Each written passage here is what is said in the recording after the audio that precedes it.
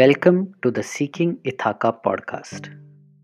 In this podcast, we figure out how different people have found meaning and purpose in their life, with the hope that we are able to find meaning and purpose in our own.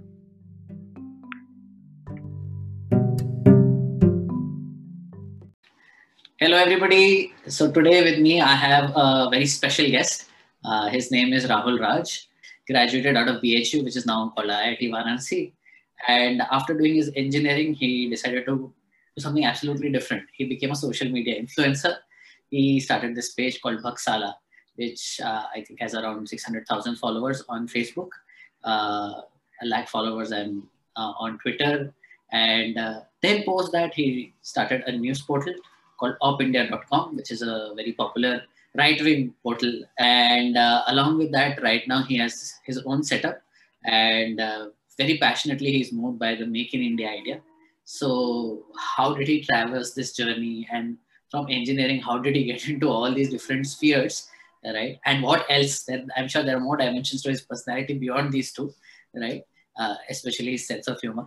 So what we will do is we'll throw a little bit of light on that today and see how his journey has been. Yeah. So welcome, Rahul. Welcome to the podcast. Yeah, thanks, Shans. Thanks for calling me, and thanks for the introduction. Yes, so Rahul, I have been very intrigued, right, by the kind of work that you have done. So these days, I meet a lot of youth, and a lot of them want to become social media influencers, right? कि कुछ ऐसा करना है where we can influence others, where we can influence society. Correct. Right? And you started this journey long back, right? So how did you make Bhaksala, and why did you make it in the very first place? What was the whole thought process? The idea was never to become an influencer. When I started, it was mostly for fun, and I would say the seed of the idea germinated during my college days only. So I used to run a newspaper in college called Pulse, and the idea was to gather in like views and opinions of people and then present it to like all the college mates. When I graduated, I joined my first company. So there, like I stopped writing. I did not write for probably 1.5 years or 2 years. I was mostly busy in understanding how corporate works and how like offices work. But then, like I moved to other company called ZS Associates. Over there, the work-life balance was like really screwed. And there, I thought that I need some of the other medium to vent out Right. my anger, or went out to become probably to write. And then I found that writing lifts your spirits if you are able to write. And there I thought I should start like something. And Facebook was new. I saw that there is something. They have some functionality called with pages. So I started the page Bhaksala there. Okay. And the name is very interesting, Bhaksala. Is it Yeah, coming out of that frustration of your job, or no, not at all. So the idea again. So I come from Patna and Banaras, and while I was studying in Banaras, this word Bhaksala was very common in that belt. When I started the page, I saw that most people are very much influenced by Western names, by Western jargon. I thought that it should have a Desi touch. And then probably, so I thought Bhaksala is very desi. So that's very commonly used in Banaras in college in BHU. So that's why I used that name Bhaksala. oh, very interesting. And then how did तो ये इसका journey कैसे हुआ? मतलब how did we reach like so many followers? मतलब ऐसा क्या था? It was just the content, or did you do something special? What was it? Probably I started the page at right time. I would say उस समय लोगों ने नहीं शुरू किया था, तो I was lucky there. और कंटेंट ऑलवेज हेल्प्स.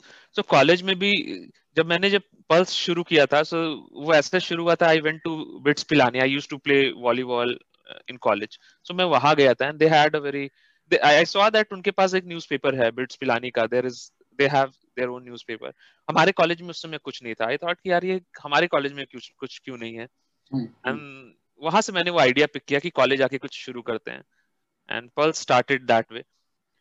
वैसे ही जब मैंने वापस से ये शुरू किया भागशाला, तो मेरे को लगा यार अच्छे कंटेंट लोगों से लेने चाहिए. तो मैं शुरू में करता था कि जो भी मेरे दोस्त कुछ अच्छा लिखते थे फेसबुक में, I used to like copy it with credits कि इसने ये लिखा है. तो शुरू में 1 साल तक वो like it moved from 0 follower to 1000 follower, 2000 follower. But धीरे धीरे there was sudden growth. So बाद में probably 2-3 सालों में आई हिट 1 लाख का जब नंबर हिट हो गया था, उसके बाद I started writing politics, society and all. और it was content driven. So time भी जब मैंने स्टार्ट किया तो उसमें बहुत सारे पेजेस नहीं थे, तो I got that benefit. Plus वो कंटेंट जितना अच्छा लिखता था या लोगों से लेता था, I used to ask people to write. So Shans, you have also written for Op India, right? So that Yes. was so before Op India also I used to have the same methodology कि ठीक है लोग लिखेंगे, and then I started writing myself. Wow, nice. So मतलब ऐसे मस्ती मस्ती में शुरू किया हुआ, just to मस्ती went में. out and हाँ. that reached Yeah, where it yeah, has reached today. correct. And then मतलब ये कहाँ से आइडिया है कि भाई चलो अभी ज्यादातर तो I see a lot of your posts are fun only even now, but Correct. फिर एक ऐसे आइडिया है कि पॉलिटिक्स में भी कुछ करना चाहिए, उसके बारे में लिखना चाहिए, और फिर वो भगसाला से ऑप इंडिया तक की जर्नी कैसे So ट्रैवर्स की? writing has been a kind of evolution to me. मतलब मेरा जो जर्नी रहा है राइटिंग, उसमें बहुत क्रिटिकल रोल प्ले किया है. सो कॉलेज में भी मैं लिखता था, कॉलेज के बाद भी लिखता था. सेम वे लाइक पॉलिटिक्स जब मैंने लिखना शुरू किया तो I had a very like I had interest in history. और बिहार के आप रहते हैं तो पॉलिटिक्स आप बोलना सीख लेते हैं. सो मैं बिहार से, पटना से हूँ. वहाँ पे लोग गली मोहल्ले में पॉलिटिक्स बात करते हैं, बट हाँ मतलब ऐसा नहीं था कि I was very deeply ingrained in politics. 12-11 में इंडिया में काफी पॉलिटिकल टर्मोइल था. सो आई थॉट कि चलो समझते हैं है क्या. और सोशल मीडिया से डबल एज्ड स्वॉर्ड. मतलब आप लिखते हैं, then there is a rebuttal. लोग आपको वापस से या तो आपको सपोर्ट करते हैं या क्रिटिसाइज करते हैं. सो आपके पास दो रास्ता रहता है वहां पर कि आप सही या मतलब आप अपना रास्ता खोजें, या दूसरा जिस जिस वेव में आप जा रहे हैं उसको आप वेव को फॉलो करें जिस जिस पे लोग सपोर्ट कर रहे हैं. सो पॉलिटिक्स भी वैसे ही शुरू किया. पहले मैं नॉर्मल सेंटिमेंट्स पे लिखता था कि ये हो रहा है तो ऐसा होना चाहिए. एंड उसके बाद बहुत सारे लोग कमेंट में बोलते थे कि नहीं मतलब व्हाई नॉट दिस. और उसके बाद मैं सोचता था. So it was very exciting कि बहुत बार मैं बहुत गलत रहता था. And I used to study कि अरे ठीक है ये मैंने क्यों नहीं सोचा. That's because we go through text book method. Right और अगर आप लोग लाइक ऑफ कोर्स आप सबका आइडिया ओपिनियन नहीं ले सकते हैं बिकॉज आपका फिर ओपिनियन नहीं रहेगा. बट अगर आप राइट चेक्स एंड बैलेंसेस रखते हैं तो यू इवॉल्व. पॉलिटिक्स एक अच्छा सा नया कंप्लीटली सब्जेक्ट ही खुल गया था उस समय. और आई रिमेंबर इसीलिए आई स्टार्टेड राइट लिखने लगा. Kind like minded people came, उनके कारण साथ लिखने लगा. फिर मेरे को लगा एक अच्छा जरिया है जिसके थ्रू आप काफी सारा कन्वे कर सकते हैं जहाँ पर लोग मिसगाइडेड रहते हैं. राइट. इनफैक्ट मेरा एक्सपीरियंस भी बहुत सिमिलर है. When I was working in Bihar and I was also stationed in Patna, वहां पर मतलब हर किसी का एक पॉलिटिकल ओपिनियन तो था ही. Correct. Sometimes well made, largely not well made, correct. But they एक हैड. ओपिनियन तो था ही. But what I liked about what you just said कि भाई ऐसा नहीं है कि किसी ने मेरा जो ओपिनियन पहले जो मैं डाल देता था, I used to stick to it. किसी का कुछ काउंटर ओपिनियन आया, then I would sit and reflect over it. जो आज के पॉलिटिकल डिस्कोर्स में आई थिंक लार्जली मिसिंग है. मतलब nobody wants to really reflect on their opinion. हम लोग काफी बाइनरी हो गए हैं. सो प्रॉब्लम ये है कि व्हेन वी से कि पोलराइजेशन हुआ है, सो पोलराइजेशन इस टर्म्स में नहीं हुआ कि रिलीजियस पोलराइजेशन या सोशल पोलराइजेशन. उससे ज्यादा पोलराइजेशन इस सेंस में है कि लोग जो एडमेंट हो गए. सो एक तो सबसे पहले लेबलिंग भी जैसे होता है राइट विंग या लेफ्ट विंग है, सो उसमें भी क्लैरिटी नहीं है. We have adopted it from west. So India में जरूरी नहीं है कि जो मंदिर जाता है वो राइट विंग. आप अगर पॉलिटिकल डेफिनेशन में देखें, इंडिया में लोग मंदिर इसलिए जाते हैं कि ठीक है अच्छा टाइम रहेगा, like there is some dedication. पर जैसे ही आप मंदिर जाने की बातें करते हैं तो आपको लेबल कर दिया जाता है राइट विंग. जैसे ही आप मंदिर को अपोज करते हैं तो you are labelled as left wing. जबकि इसका हमारे जो Indian journey is very different from western journey. So अब उसके कारण हुआ क्या है कि लोग अब एक मतलब आइडेंटिटी से स्टिक कर जाते हैं कि मैं ये हूँ. सो इसके अराउंड जो बोला जा रहा है आई अग्री टू इट. मतलब आई वोंट, अगर सामने वाली चीज सही भी है and if I completely understand कि what he is saying is correct, तब भी मैं नहीं मानूंगा क्योंकि मेरी आइडेंटिटी ये है. So that way people have polarised, they have become binary कि हाँ या ना. तो द ग्रे एरिया जो पहले बड़ा सा रहता था ना, वो कम हो गया. And that the sad part of current discourses. And you can offer anything. किसी के ऊपर कुछ भी इल्जाम लगा दिया चाहिए, पर अपनी आइडेंटिटी को कोई नहीं खोना चाहता, राइट? बिकॉज इट इज कि भाई सीधा मेरे थॉट पे अटैक किया, मतलब मुझ पे अटैक कर दिया इस तरह की. और हाँ यार yeah, people are very fixated, मतलब बहुत ज्यादा इमोशनल. रियल लाइफ में I have met lot many people जो कि सोशल मीडिया में काफी अग्रेसिव रहते हैं, और आप मिलोगे, आप यू वोंट सी कि यार यार ये बंदा तो ऐसा नहीं है, मतलब इज हाँ वेरी डिफरेंट. प्रोबेबली आपने एक वर्चुअल वर्ल्ड बना लिया है जहां पर you are stick to an identity, जो आप रियलिज्म से भी दूर रहते हैं, आपको लगता है कि ऐसा है. लाइक वो सब साइड में complete spectrum is like that. Right और उस पे आप हटना नहीं चाहते, क्योंकि आप जैसे ही उस चीज जैसे ही उसे अपोज करेंगे, सो पीपल विल से कि यार ये बंदा नकली है. सो वो जो प्योरिटी वाला रहता है ना, जो जैसे हैरी पॉटर में रहता है कि ये असली है, ये ही इज अ मिक्स्ड ब्रीड.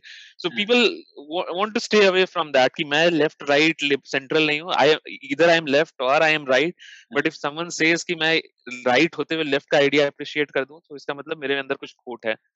और Then- बीच में आते दोनों तरफ से गाली पड़ती है, मतलब हाँ, अगर आप ऐसे राइट विंग स्टैंड लेके लेफ्ट विंग जा रहे हो तो राइट विंग वाले बोलेंगे गद्दार है, और लेफ्ट विंग वाले तो ऐसे भी करेक्ट गाली करेक्ट दे रहे करेक्ट. हैं, and vice versa. Correct, very true.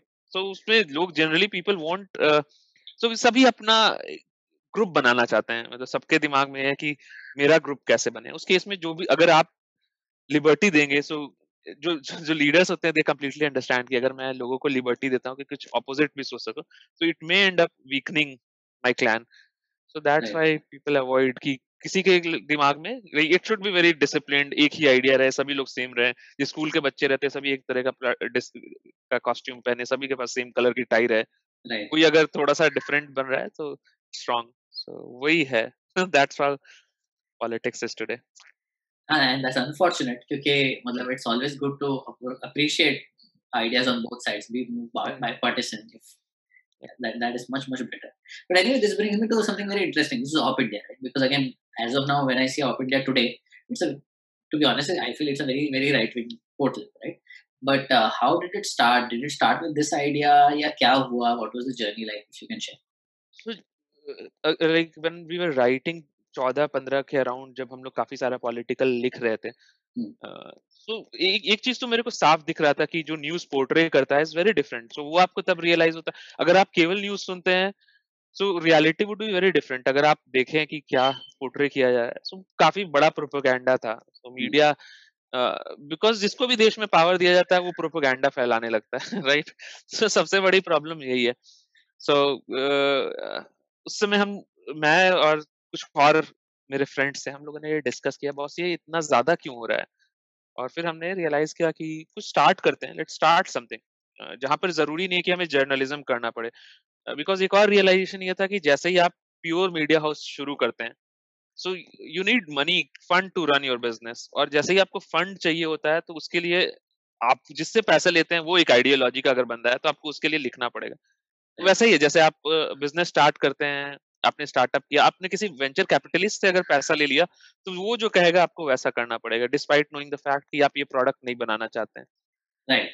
तो हमें लगा कि यार जॉब करते हुए लिखते हैं, let's see how it goes. क्योंकि उस मेरे पास फ्रीडम रहना चाहिए थॉट्स का, और फ्रीडम के लिए फाइनेंशियल इकोनॉमिक फ्रीडम बहुत जरूरी है कि आपका पेट भरा रहे, तभी आप सही लिख पाएंगे. Otherwise you will always be guided by your hunger, by your needs.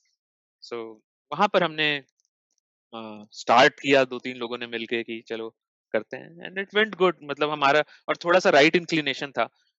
उसका ये रीजन था कि अभी भी जैसे मैं आज सुबह देख रहा था किसान आंदोलन पे, सो पॉवर्टी को बहुत ग्लोरीफाई किया जाता है. लोगों को लगता है इससे उनका गिल्ट कम हो जाएगा, मैं अगर किसी को ग्लोरीफाई कर दूं. लोग रहना चाहते हैं अमीर, पर वो चाहते हैं कि गरीबों के बारे में तारीफ कर दिया जाए. इसीलिए एक राइट की तरफ इंक्लिनेशन था. दूसरा ये था कि बहुत ज्यादा ये हो रहा था कि इंडिया कुछ नहीं कर सकता, ये नहीं कर सकता. तो when the Right. reality is कि West has borrowed lot many things. We have also learned a lot, but उन्होंने भी बहुत सारी चीजें सीखी है. Right. तो हर चीज में आप ये सोचिए कि इंडियन कल्चर इज 3000 साल पुराना, 2000 कम से कम, डॉक्यूमेंटेड वन. तब भी Right. आपको कहा जाता है यू आर नॉट कल्चर्ड. मतलब ये तो सबसे बड़ा जोक यही है ना. And these thoughts we thought we should have a centre right leaning. So that's why we started off. And I think when Opindia started, it was more, if I'm not mistaken, it was more like जो दूसरे news portals incorrect information portray कर रहे हैं, it was more like busting Yeah. those So we things, right? started as fact checkers, correct. Right. And then it moved on to becoming a bigger or a much more wider platform. How did Yeah, that because add up? there was more acceptance. People wanted to read more, to probably understand more. and there is larger teams were built. I quit it Op India like in probably a year or two post when it was founded, but now it has become a big team where people write on lot many topics. And Right. And now it has become, I think, more opinionated than the time it had started off. For survival, I think you need it. Right. Right. So why did you quit Op India? Probably so I was not completely agreeing with all the opinions that was coming from Op India, and then work pressure bhi tha. So both the reasons. When we started Op India, वहाँ पर ये था कि we wanted to cover like the complete spectrum. So Op India थोड़ा सा right wing inclination जब बढ़ गया, and then it was, so I was not completely agreeing with all the posts and the ideology, the vision where we were going. And I thought it should not become the same giant or same thing which I opposed in the past. So इसलिए अलग हो गया. Right. Yeah, I remember reading some of your posts also on Facebook, and that was after the UP elections. That was a disillusionment I saw in you, and I shared that disillusionment at that particular point in time. Correct. So I realized that at least I'm not, when I was speaking with you also, I never felt that I'm speaking with somebody who's so, colored in one shade that he cannot appreciate the other side. Yeah. So then how do we solve this problem if we have to? Like how do we, like, आप कोई भी बीच का stand लोगे तो आप फंसने वाले हो. So how do you make people see sense? Do you think there's a possibility that people become sensible on social media, or is this going to go like this?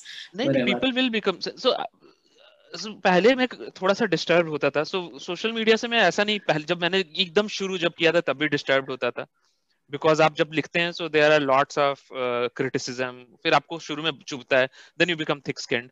वो इट्स अ कंटिन्यूअस प्रोसेस जिसमें आप होते जाते हैं. Probably जैसे that's how politics और other form of literature evolves, कि आपको थिक स्किन्ड होना पड़ेगा, otherwise you can't take a stand.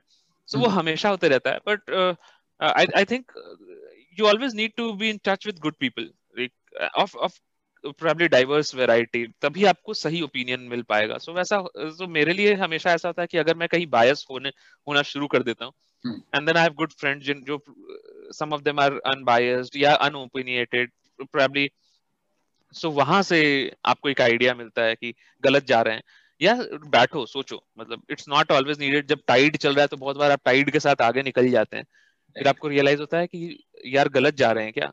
तो हमेशा, मतलब इट्स अ कंटिन्यूअस प्रोसेस. ऐसा नहीं है कि आप आज शुरू करके you can set and you say कि यार अब आगे जो भी मैं करूंगा सब सही रहेगा.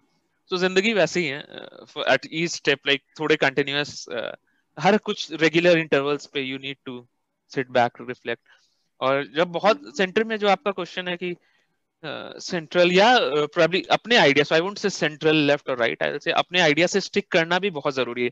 सो ऑफ कोर्स गलत जहां पर आपको सुधारना भी चाहिए, पर जहां सही है वो आपको रियलाइज भी होना चाहिए कि ये सही है. मतलब I have to take a stand, I have to believe in this, और उसके लिए बहुत जरूरी है. सो ये अभी this it is not a new phenomenon. मतलब हजारों 2000 साल से 3000 साल से जब से ह्यूमंस आ रहे हैं तब से लोगों ने ये फेस किया है.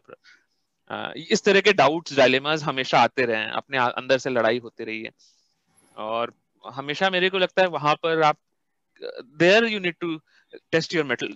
That's where your mettle is tested, कि यार कितने स्टैंड कर सकते हो अपने थॉट्स पे, अपने बिलीफ पर. अगर आपको लगता है सही है, आप आर्ग्यू करते हैं, यू फील कि you are correct, so stand लेना चाहिए. बिकॉज जनरली जनता बह जाती है भावनाओं में, because they are not strong. So that's why we start building groups, क्योंकि अकेले लड़ना इजी नहीं होता, अकेले एक थॉट प्रोसेस पे खड़ा रहना इजी नहीं होता है. सो वहां आपको खुद को स्ट्रांग करना पड़ता है. You have to, like that's how you can stand. और बहुत सारे लोग हैं, so lot many people are there who do this. हो सकता है मैं गलत भी हूँ, so I'm not saying कि ये एक आइडिया लेकर मैं जो खड़ा हूँ सही ना हो, बट देन ये बहुत जरूरी है कि आप खुद कन्विंस्ड हो. अगर आप खुद ही नहीं कन्विंस्ड हैं तब तो आप you are flowing with others कि ठीक है वो बंदा ये कह रहा है, पूरी मासेस उधर जा रही है तो मैं भी ये कह देता हूँ. Right. So मतलब one of the things that I picked up with what you were saying was the ability कि हमारे opinions को हम वापस उस पे reflect कर पाए. Right. That like for me I have a set of friends, so Correct. you know whenever I have a strong opinion on something मैं उनसे बात करता हूँ फोन पे, एंड मुझे पता है कि वो जनरली पॉलिटिकली हम डिफर करते हैं ओपिनियन में, Correct. तो जब हम बात करते हैं तो मुझे वो थोड़ा एनलाइटनिंग लगता है कि भाई हाँ उनका पर्सपेक्टिव इस तरीके से रेलेवेंट है, मेरा पर्सपेक्टिव इस तरीके से रेलेवेंट है, and I kind of you know come to a reasonable stand which I feel this is what I believe in, right? So do you have some kind of a sounding board, or do we all need that kind of sounding board, या critical reasoning type कुछ सिखाना चाहिए school में, क्या मतलब can we figure out a way which can you know help future generations to stop getting polarized? So like education में मैं सबसे बुरा चीज क्या होता है, मैं अभी कुछ दिनों पहले कुछ तो टेस्ट के लिए मैंने for our product we gave something to test, और जिसमें टेस्ट रिजल्ट उन्होंने गलत करके भेज दिया, और मैं ऐसे सोच रहा था जेनेसिस कहाँ है इस चीज का, मतलब कैसे ये शुरू होता है कि हम लोग खाना पूर्ति के लिए चीजों को करते हैं, एंड देन आई रियलाइज यार स्कूल डेज से होता है, मतलब क्लास 7th 8th में जब लैब होता है, या उससे भी पहले आप चले जाइए जब आप बच्चे हैं, प्रोबेबली आप केजी में नर्सरी में, आपको स्कूल में एक टास्क दिया गया कि जाओ और एक घर का पेंटिंग बना लो, या एक कार्डबोर्ड से तुम घर बना लो, राइट? आप टीचर को भी पता है कि आपने the kid is not going to do it, उनके पेरेंट्स करेंगे, राइट? कि बच्चों को जिंदगी भर ये पता है कि उन्होंने नहीं बनाया, और पेरेंट्स को भी पता है कि उनके बच्चों ने नहीं बनाया, पर ओवरऑल जो स्कूल पोर्ट्रे करता है कि the kid has done that, right? इसको आप उसके बाद थोड़े से सीनियर क्लासेस में जाते हैं, आप लैब में जाते हैं, तो लैब में टीचर ये कहता है कि रिजल्ट सही आना चाहिए, दे वोंट से कि आपका apparatus सही लगा है कि नहीं, आपने जो एक्सपेरिमेंट किया है दैट इज डन, तो आप पूरे टाइम रिजल्ट ओरिएंटेड मैनिपुलेटिव हो जाते हैं कि रिजल्ट ये आना चाहिए, राइट? राइट और उसके कारण आप सोचना बंद कर देते हैं।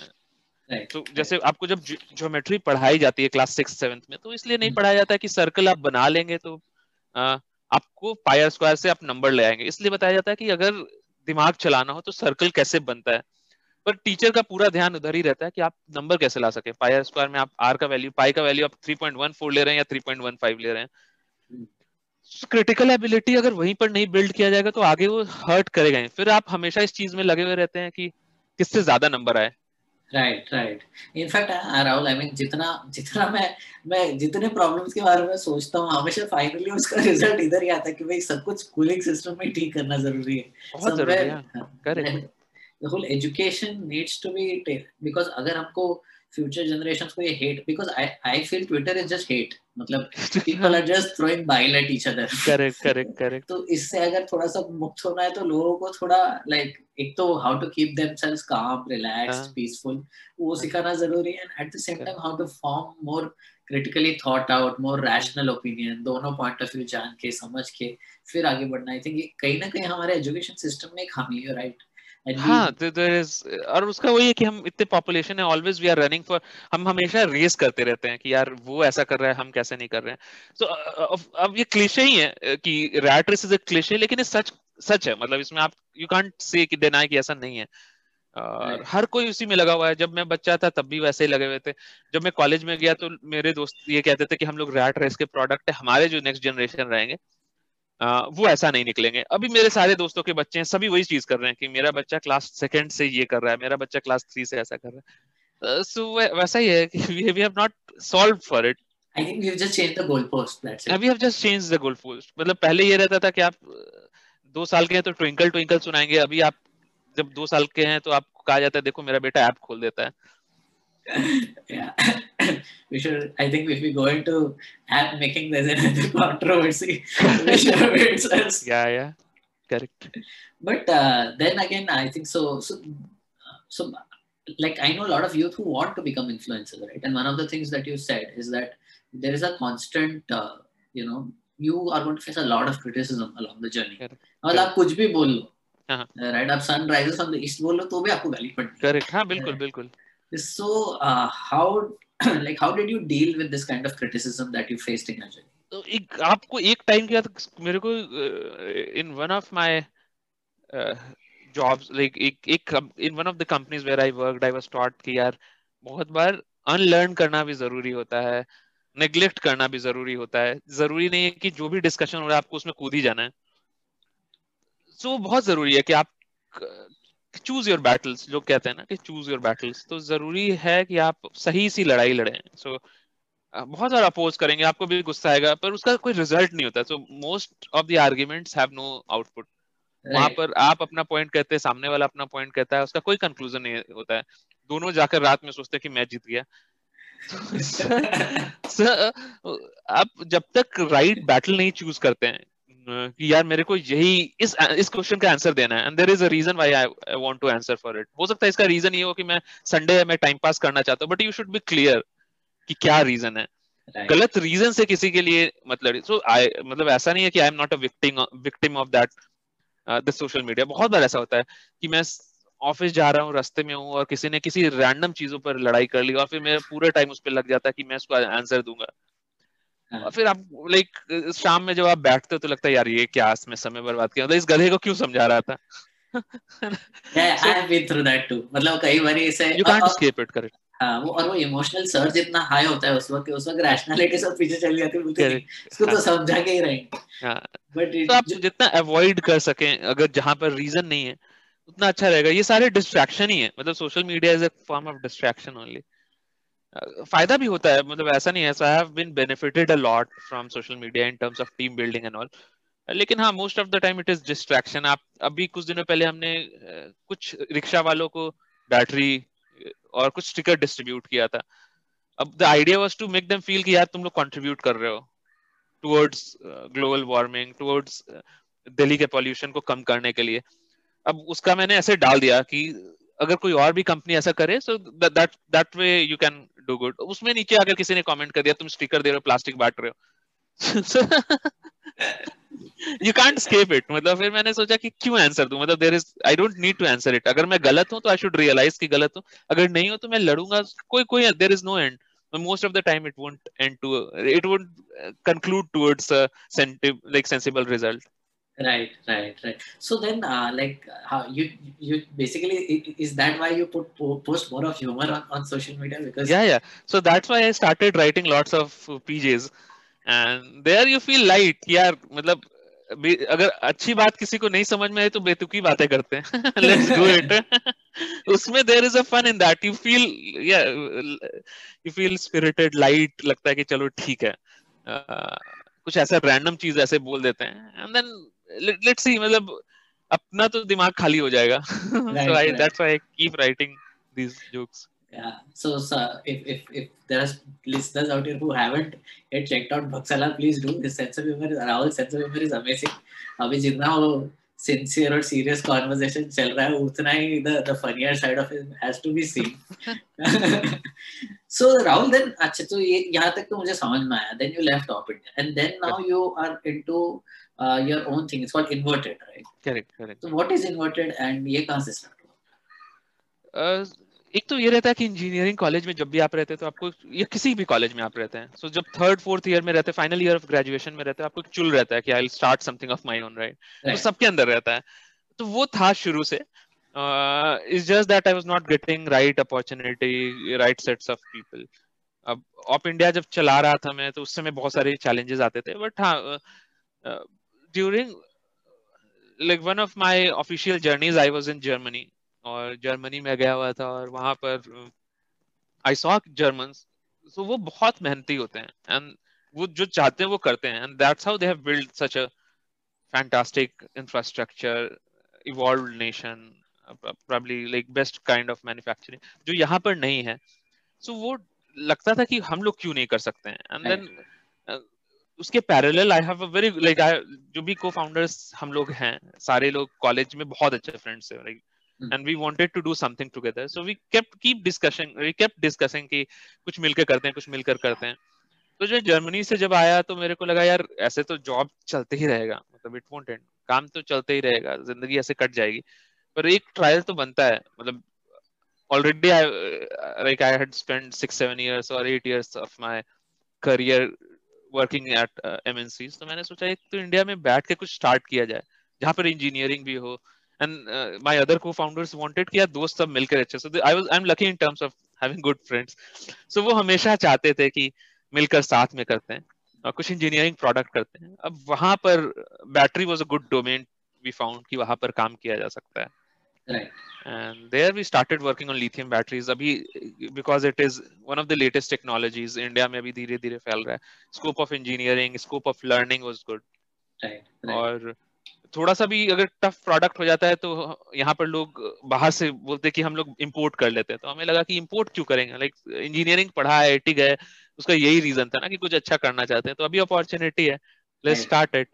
And it was a profitable business, तो ऐसा नहीं था कि केवल समाज सेवा के लिए करना था, because once you if you don't have fund, if you don't earn, you can't do a lot in terms of social welfare and all. So सभी जगह वो fit हो रहा था, there we started it. Oh, wonderful. So this brings me to a very interesting question because in all the three things I see one parallel trend, right? Right.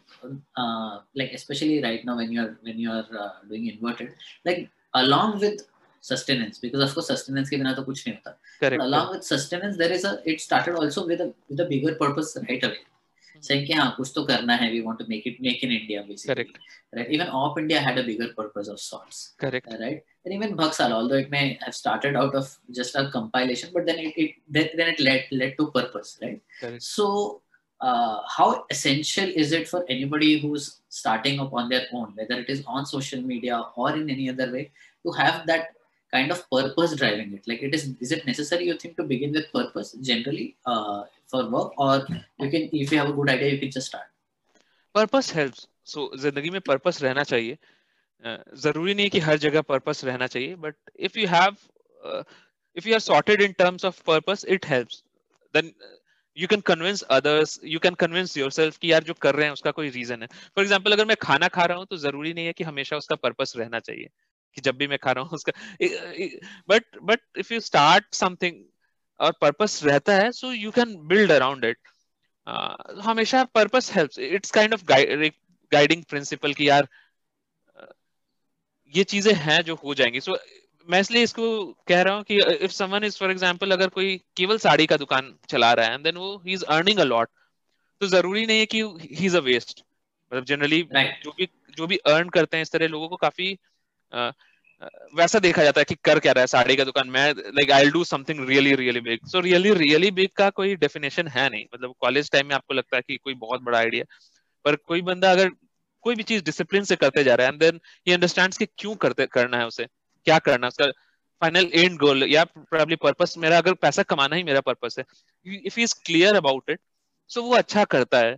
College में भी अगर आपको पता रहता है कि मैं इसलिए पढ़ रहा हूँ कि there is a reason, I want to get a good job, so he will do good. Purpose रहना हमेशा, पर्पस रहना जरूरी है, हमेशा हो सकता है ना है. अब उस पर्पस को आप लाइक और कितना बड़ा कर सकते हैं, वो सारा का सारा जो हमारा मतलब अगेन लाइक सालों का इतिहास है उससे देखकर समझ में आता है कि क्या चीज बहुत दिनों तक रहती है और क्या चीज जल्दी खत्म हो जाती है. आपके पास चॉइसेस हैं कि how do you want to lead your life. आप खुशी रहकर आप बहुत पैसा कमाना चाहते हैं, या आप पढ़ना चाहते हैं बहुत, या आप सोशल वेलफेयर करना चाहते हैं, आप सालों तक याद होना चाहते हैं. तो न्यूटन के टाइम में जो दुनिया का सबसे अमीर आदमी रहा होगा, वी डोंट नो कि कौन Right. रहा होगा, राइट? पर न्यूटन को सभी जानते हैं. सो कुछ लोगों के लिए ये जरूरी है कि वो मैं ऐसा बन सकूं कि सालों तक मेरा जो थ्योरी है, मैंने जैसे दुनिया को देखा है, लोग वैसे मेरी तरह देख पाए. पर वैसे ही अभी स्टीव जॉब्स है तो ही डिड बिजनेस, मतलब अच्छा बिजनेस किया, and lot many people would like to become, aspire to become like him. So वो So again, अलग उनके लिए. मतलब एक when I speak of purpose, let's say ये तो एक element हो गया, which is like Correct. मेरे को पैसा कमाना है या fame कमाना है, Correct, क्या correct, करना है. correct. But there is also this other thing, right? Like I see a lot of my friends who finished engineering and who've done that, who have been doing that job for a while, and largely their complaint is we are not satisfied. मतलब job satisfaction नहीं है. और कई बार मुझे लगता है कि ये जो satisfaction है वो necessary job से शायद उनको मिल ही नहीं रही है, because somewhere along the line it comes from the feeling that I'm doing something for something bigger. You know, the reason why I feel there are so many people on Twitter and there are so much armchair activism is also because it gives that thing that I'm doing something for something bigger. Correct. Right? So that kind of a feeling, like how important it has been for you in your journey, especially right now with this venture and your other ventures. So वो भी same ही है जैसा मेरा writing की तरह, that also kept evolving. So there were phases in life जहां पर मैं अपने आप को detox from all the pressure करना चाहता. I wanted to live a normal life कि यार मैं 2 साल एकदम शांति से रहूंगा, I will travel across the world. So वैसा भी फेज आया था.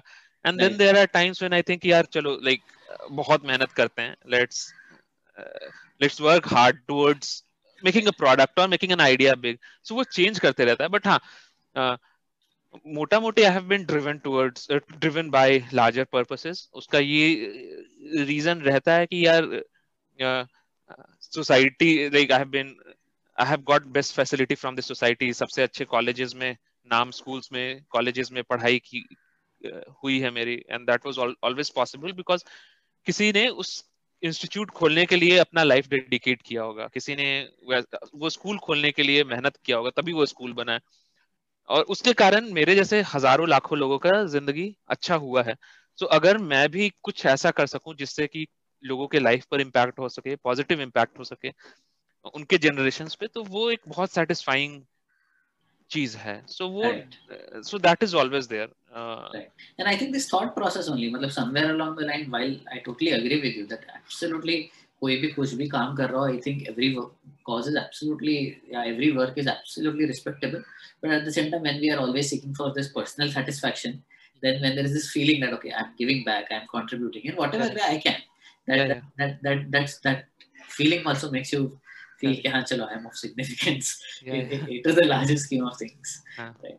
So, Rahul, now we will move into the next section of this podcast. So generally there's a lot of rapid fire going on, but my thing is absolutely opposite. I call it slow reflections. There's nothing rapid about it. But these are a few deep questions where you know, I want to know your reflections on your journey, right? So my first question to you is that what has been the role of failure in your life? क्योंकि generally हम क्या करते हैं, सारे conversations में भी success देखते हैं, अचीवमेंट देखते हैं, फिर लगता है अरे हाँ, मतलब इन्होंने कुछ कर लिया, हमसे थोड़ी ना होगा, हम तो गिरते रहते हैं लाइफ में, बट हम सब फेल होते हैं कहीं ना कहीं। सो आपकी लाइफ में any specific incident that you remember where you failed and it hit you hard and something changed out from there? तो बहुत सारे हैं।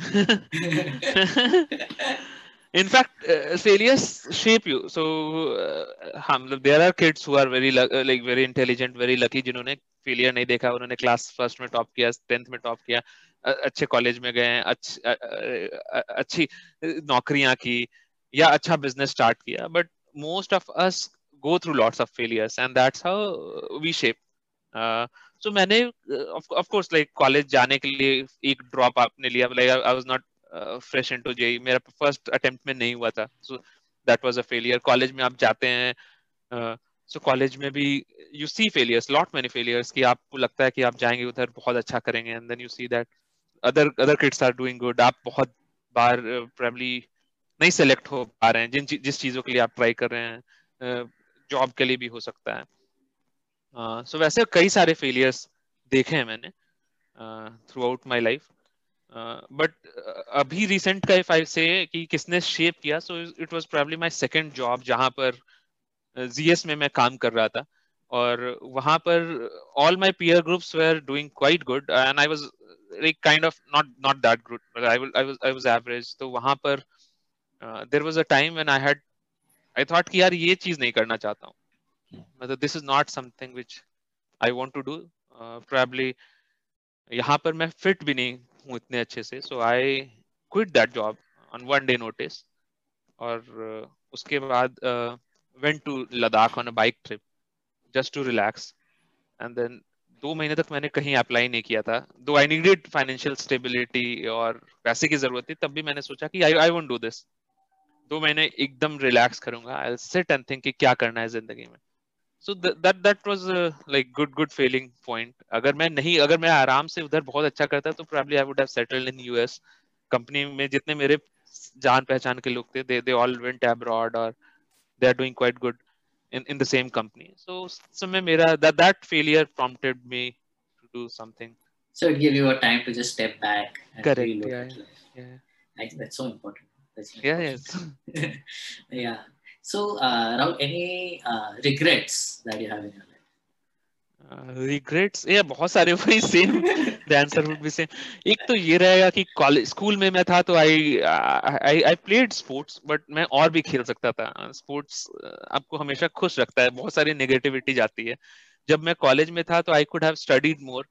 स्टडीड का मतलब कॉलेज के कोर्स नहीं, बट कॉलेज और उसके 4-5 साल के बाद का टाइम होता है, वो मेरे को कभी कभी लगता है कि वहां पर मैं काफी ज्यादा कर सकता था. I did not do anything. So college में भी I could have done lot many things. मैं उधर थिएटर करता था. I used to write but then I should have like gone through different forms of literature, Russian literature या कोई दूसरी जगह के जो लिखे हैं उनको देख सकता था. कॉलेज से निकलने के बाद भी जब जॉब लगता है, एज आई सेड कि पहले 2 साल तो पता ही नहीं चलता है, और वो समय रहता है जब आप ये आप अगर वेस्ट ना करें तो आप सही डायरेक्शन में ले जा सकते हैं. कि जो आज मैं इन्वर्टेड 10 साल बाद शुरू कर रहा हूँ, वैसा ही कुछ इनिशिएटिव मैं कॉलेज के कुछ दिनों बाद भी कर सकता था.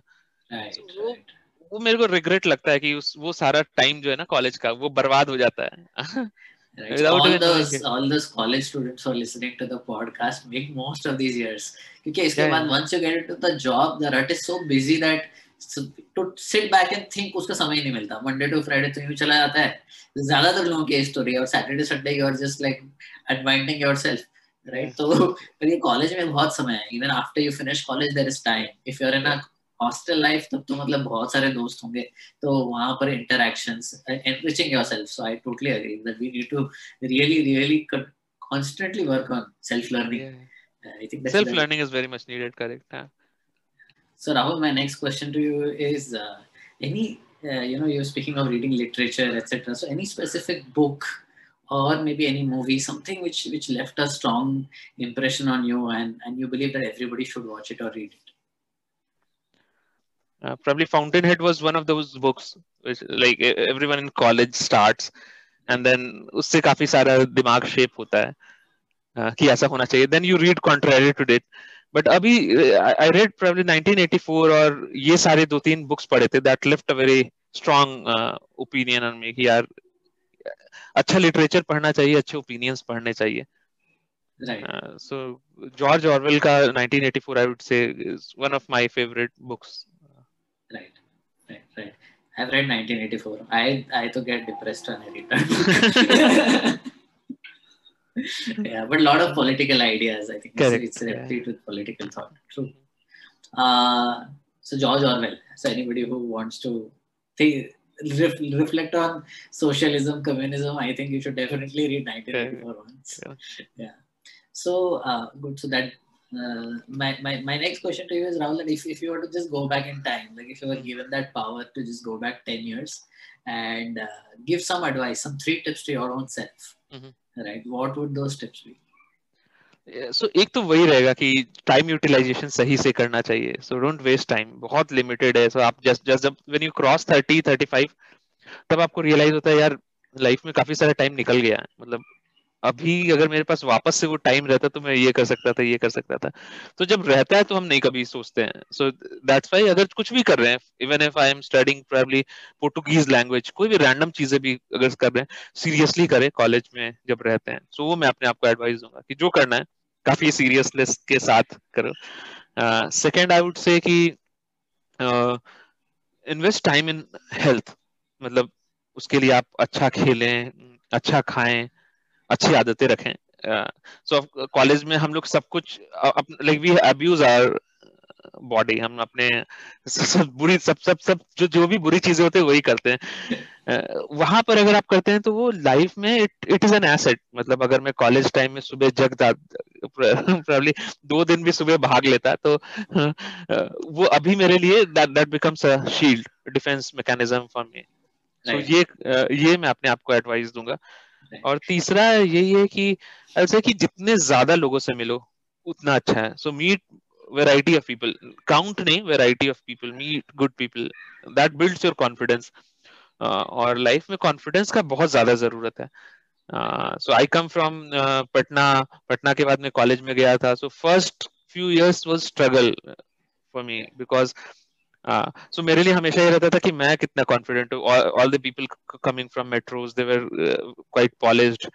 उन thought process में they were very strong, और फिर they were very good in terms of presentation. और आप वहां से पटना से अगर आते हैं so वो आपको पता चलता है कि there is a big gap. और जबकि gap नहीं रहता है, that's only confidence. so आप जो कहते हैं same stuff those guys are also saying. आप जो सोचते हैं हो सकता है कि वो भी वही सेम सोच रहा है. आपने जो एग्जाम क्वालिफाई किया उन्होंने भी वही किया है. बट इट जस्ट दैट कि कॉन्फिडेंस थोड़ा सा शेक हो जाता है when you come from like मेरे लिए था टियर 2 सिटीज से. सो मैं वही कहूंगा अपने आप को कि यार कॉन्फिडेंट रहो, मतलब जिंदगी में हमेशा वो ऐसा एक चेक आता है जिसपे लगता है कि यार कॉन्फिडेंस प्रॉब्ली लूज कर रहा हूँ मैं, तो बिल्ड ऑन कॉन्फिडेंस, तो वो मैं अपने आप को कहूंगा. I think nothing like appearance, and it's your ideas which your confidence should be Correct. basically built on, rather than how Yeah. things appear to be or how the presentation of it is. Yeah. I think it's a tragedy of generally times of today. अभी हर कोई एक दूसरे को Instagram पे देखता है और Facebook पे देखता है कि कितनी बढ़िया लाइफ जी रहे हैं. पर सही मायने में देखो तो लोग शायद मिजरेबल भी हो सकते हैं. Yeah. I agree. I think जब हम बोलते हैं don't judge a book by its cover, I think it first applies to our own self. Yeah. So correct, very correct. और आपने मुझे health के बारे में भी बोला. I think I totally concur. मतलब I remember on campus, like in one year I had put on like 10-12 kgs of weight, and the only thing I was reflecting कि मैंने क्या गड़बड़ किया पूरे इसमें, बिकॉज ऐसा तो नहीं था कि मेस का फूड बहुत अपीलिंग होता है. तो मुझे रियलाइज हुआ कि बस एक ही चीज थी कि एक तो कुछ हेल्थ मतलब कुछ फिटनेस एक्टिविटी करी नहीं, और ज्यादातर लेट नाइट ईटिंग बहुत की मैंने. तो मैगी वो जो रात को हम खाते हैं, like you said we do everything to abuse our body. और वो उस समय नहीं पता चलता ना, उस समय लगता है कि हाँ ठीक है सब कुछ तो ठीक है, फिट ही हूँ मैं. बट आई थिंक दैट्स उस समय कोई बोले भी तो वो अच्छा नहीं लगता है, वो लगता है कि यार you are intruding into my private space, मतलब मैं जैसा कर रहा हूँ let me do that. But आपको बाद में अभी रियलाइज होता है कि हाँ जरूरी नहीं है, मतलब आप there are other ways to stay happy. जरूरी नहीं है कि आप रात को ही डेली 12 बजे मैगी खाएं, so that is a cult. जरूरत नहीं है. सही बात है. So Rahul, there are many people who actually want to do what you have already done, right? Like कई सारे लोग हैं जिनको social media influencers बनना है, और आज की डेट में तो I think like there are like so many umpteen number of teenagers who want to do this, right? Yeah. So before they head into that kind of field, is there anything that you want to like pre-warn them about it or give them some tips on how they can achieve it? Yeah. So एक तो pre-warn यही मैं कहूँगा कि influencer बनने से जिंदगी में बहुत ज्यादा अंतर नहीं आएगा अगर आप ऑनेस्ट नहीं हो, if you are not strong from your side. So influencer बनना बहुत इजी है. आप किसी एक पॉलिटिकल ओपिनियन को पकड़ लें, किसी प्रोबेबली एक सेलिब्रिटी को पकड़ लें, किसी एक कल्ट को पकड़ लें और दिन भर उस पर लिखते रहें, पीपल स्टार्ट फॉलोइंग यू, और कुछ दिनों बाद there would be number of people following you, पर उसका लॉन्ग टर्म कोई फायदा नहीं है अगर उस तरीके से आप बनना चाहते हैं. So better way is to probably do it by action. मतलब आप कुछ काम करें, if you act, you prove yourself and then inspire people to do that. So अगर मेरी तरफ से सजेशन ये रहेगा कि वैसा इन्फ्लुएंसर बने जो कि लाइफ में एग्जांपल सेट कर रहा है, and then guiding instead of the one who is just cribbing all the time on internet या just finding faults of others. So एक टाइम में probably जब इंटरनेट शुरू हुआ था, so उस समय sarcasm लिखना was one of the easiest way to get into social media to become famous. कुछ सालों में हर कोई sarcasm ही लिखने लगा. So it lost the sense. मतलब आप कोई भी चीज सीधे से बात ही नहीं कर रहे हो, एंड देन सभी आर्मचेयर वही जो इंटेलेक्चुअल होता है वही बन गए. सो आई वुड सजेस्ट कि यार करना है, so again it's personal choice, but I would say कि अगर आप उस पाथ पर जाते हैं जिसमें आप दिन भर क्रिटिक बने हुए रहते हैं, तो 10 साल बाद आप कुछ नहीं अचीव कीजिएगा. दुनिया जिसको जो करना है वो ऐसा ही करते रहेगा. सो अगर मैं आज बैठ कर दिन भर एग्जाम्पल शाहरुख खान का मजाक उड़ाऊं, सो हो सकता है कुछ दिनों बाद मेरे पास फॉलोअर रहेंगे, लेकिन मेरी जिंदगी का सबसे बड़ा पॉइंट यही रहेगा कि किसी दिन शाहरुख खान मेरे को बुला ले. सो उससे अच्छा कि आप वैसा बने कि लोग आप इंस्पायर कर सके लोगों को, ये बनना है. So take the longer path, I would say, if you want to become the sun. I think that is an extremely valuable advice because मतलब कई बारी इन्फ्लुएंसर बनने का मतलब जैसे आपने बताया ना कि we are just thinking of numbers and output, तो वही होता है 10,000 followers or 1 lakh followers or whatever, but if there is no action on ground, then मतलब इन्फ्लुएंसर बनना भी एकदम it's going to be अभी बहुत सारे बनने वाले हैं मतलब इतने followers वाले, तो you're just going to be one of them unless you really inspire by action. Correct. और दूसरा ये मैं कहूँगा कि अगेन जब आप इन्फ्लुएंसर बन भी जाते हैं तो चूज द राइट पाथ, क्योंकि जब जैसे पावर आपके पास आता है तब सही जाना इज मोर नेसेसरी देन जब पावर नहीं रहता है. तो जैसे अभी भी for example when I start 3-4 साल पहले, when I had good like Facebook page पे ठीक था, ट्विटर पे ठीक था, I used to get offer कि यार 25,000 आपको एक ट्वीट का दे देंगे, 20,000 एक ट्वीट का दे देंगे. But I never pick that. मतलब मेरे को लगा कि एक बार you get into that role, so आप जिंदगी में और कुछ नहीं करेंगे, आपको फिर वो आदत लग जाएगा कि व्हाई नॉट अर्न, मतलब मैं अगर महीने में 10 ट्वीट कर लेता हूँ तो 2.5 लाख कमा लेता हूँ, सो और क्या जरूरत है मेरे को, फिर नौकरी की जरूरत ही नहीं है। So had I chosen that path, तो वैसा ही हो जाएगा कि अगर आप हॉस्टल बनाते हैं या जमीन किराए पर लगाते हैं, तो आप जिंदगी में फिर आपके लिए पाथ ही गलत हो जाता है। You would always be sitting at your home और इजी तरीके से कमाना सोचेंगे। सो पावर जैसे ही, so one, this is one of the advices I would give to people who want to become influencer. Wow, so you used to get offers of 25,000 rupees a tweet. Wow, that is And I did not incredible. pick that. And that is even more incredible. You said नहीं मुझे ये नहीं करना है. नहीं करना है, correct है। Which requires a lot of strength, no? Because it's such easy money. Yeah, that's what. Easy money से हमेशा आप फिर गलत रास्ते पे जाएंगे। That is amazing. That is remarkable. Yeah. I didn't know this happened. So yeah, so I think that's very valuable कि भाई आप थोड़ा, क्योंकि एक बार once you compromise, right, especially when you're writing an opinion about something and you're just because you've been paid money for it, you're compromising yourself, then in the long run you're going to be totally compromised individual. So कोई backbone you're standing in your own life, man. I think that is very very very sensible advice. I think for everybody who wants to be an influencer, जरा वही it comes back to this whole thing कि भाई अब influencer बनना क्यों चाहते हो? What is the point, right? Is there a bigger goal, bigger purpose, right? Is there a meaning to all of this, right? So somewhere along the line बार-बार मैं उसी पे आ जाता हूँ, क्योंकि कई बार like मेरा भी intuitive sense यही है कि if you are not doing something for something bigger, you know, like okay, you take 25,000 bucks and you compromise, then the integrity that you're compromising is so much more bigger than the 25,000 bucks that you're getting out of it. But that's amazing to know. That's great. So Rahul, what next now after this? Where are you headed, और आगे क्या करने का plan है life में? So अभी short term मेरा यही plan है. There are two short term plans which probably I am pursuing. एक तो ये है कि set up a good lab for propelling Make in India. Make in India का मतलब ये है कि यहाँ पर मैं अभी काफी सारे अच्छे लोगों को रिक्रूट करना चाहता हूँ, उनके साथ काम करना चाहता हूँ, और यहाँ पर हाई टेक प्रोडक्ट बना सकते हैं कि नहीं वो ट्राई करना चाहता हूँ. So that is one of the short term goals, probably 5 years 6 years का गोल. और दूसरा ये है कि I want to go through lots of technical college starting from IITIs to IITs and then understand कि इतना potential छुपा हुआ स्टूडेंट कुछ कर क्यों नहीं पा रहे हैं. So अभी I am speaking to lot many ITI colleges in Bihar, in Uttar Pradesh, और मैं ये देख रहा हूँ कि वहाँ के लड़कों को कैसे ट्रेन किया जा सकता है. So that is in my kitty, like next 1-2 सालों में we'll like to travel to all these colleges. वहाँ लड़कों को गाइड करना चाहेंगे, एंड देन अगर जॉब जनरेट कर सकते हैं, we would like to generate jobs. We would like to give relevant questions to them. I think that will be solving like a much needed problem. Yeah, hopefully it should, like I don't know, but उसमें good thing is कि तो I use social media a lot over there, so I keep writing these ideas. उसमें similar thoughts के लोग आ जाते हैं कि ठीक है हम भी ये करना चाहते हैं. So अगर वो pool बड़ा होता है, so we would be able to make a good contribution there. Right. So I think my final question to you, Rahul, is that you know often लोग एक startup करने में काफी थक जाते हैं, but you've already done 3 of them, right? Along with doing your job, right? So what is that one skill that everybody should have, or what is it that one quality that everybody who should have who's wanting to you be an explorer of life like you?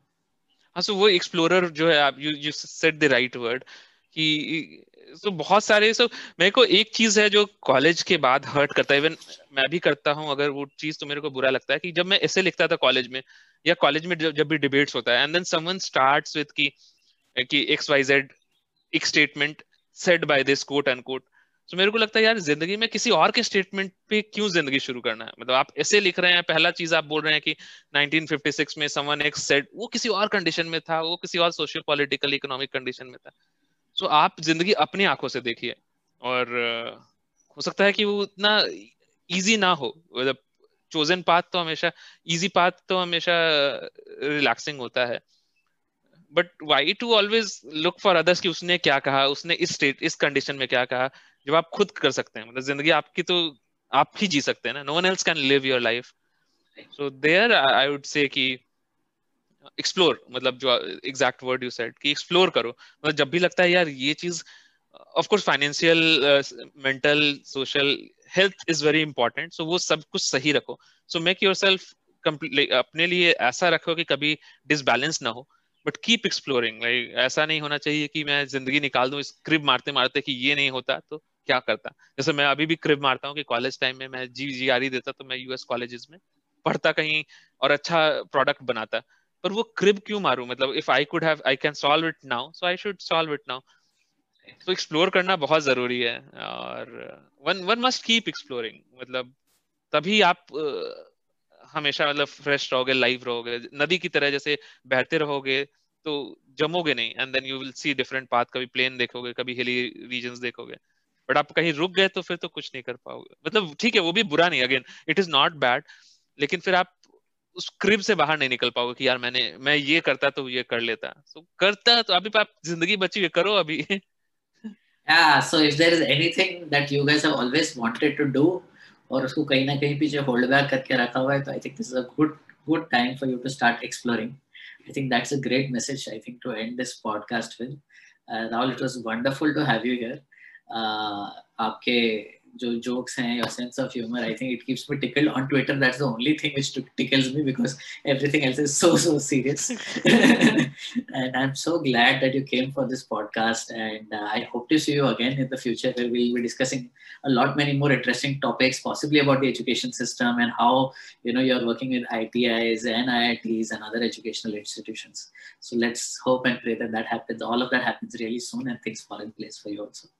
Thanks a lot, Shans. Thanks a lot for calling me. Thanks, Akshat, for coordinating everything.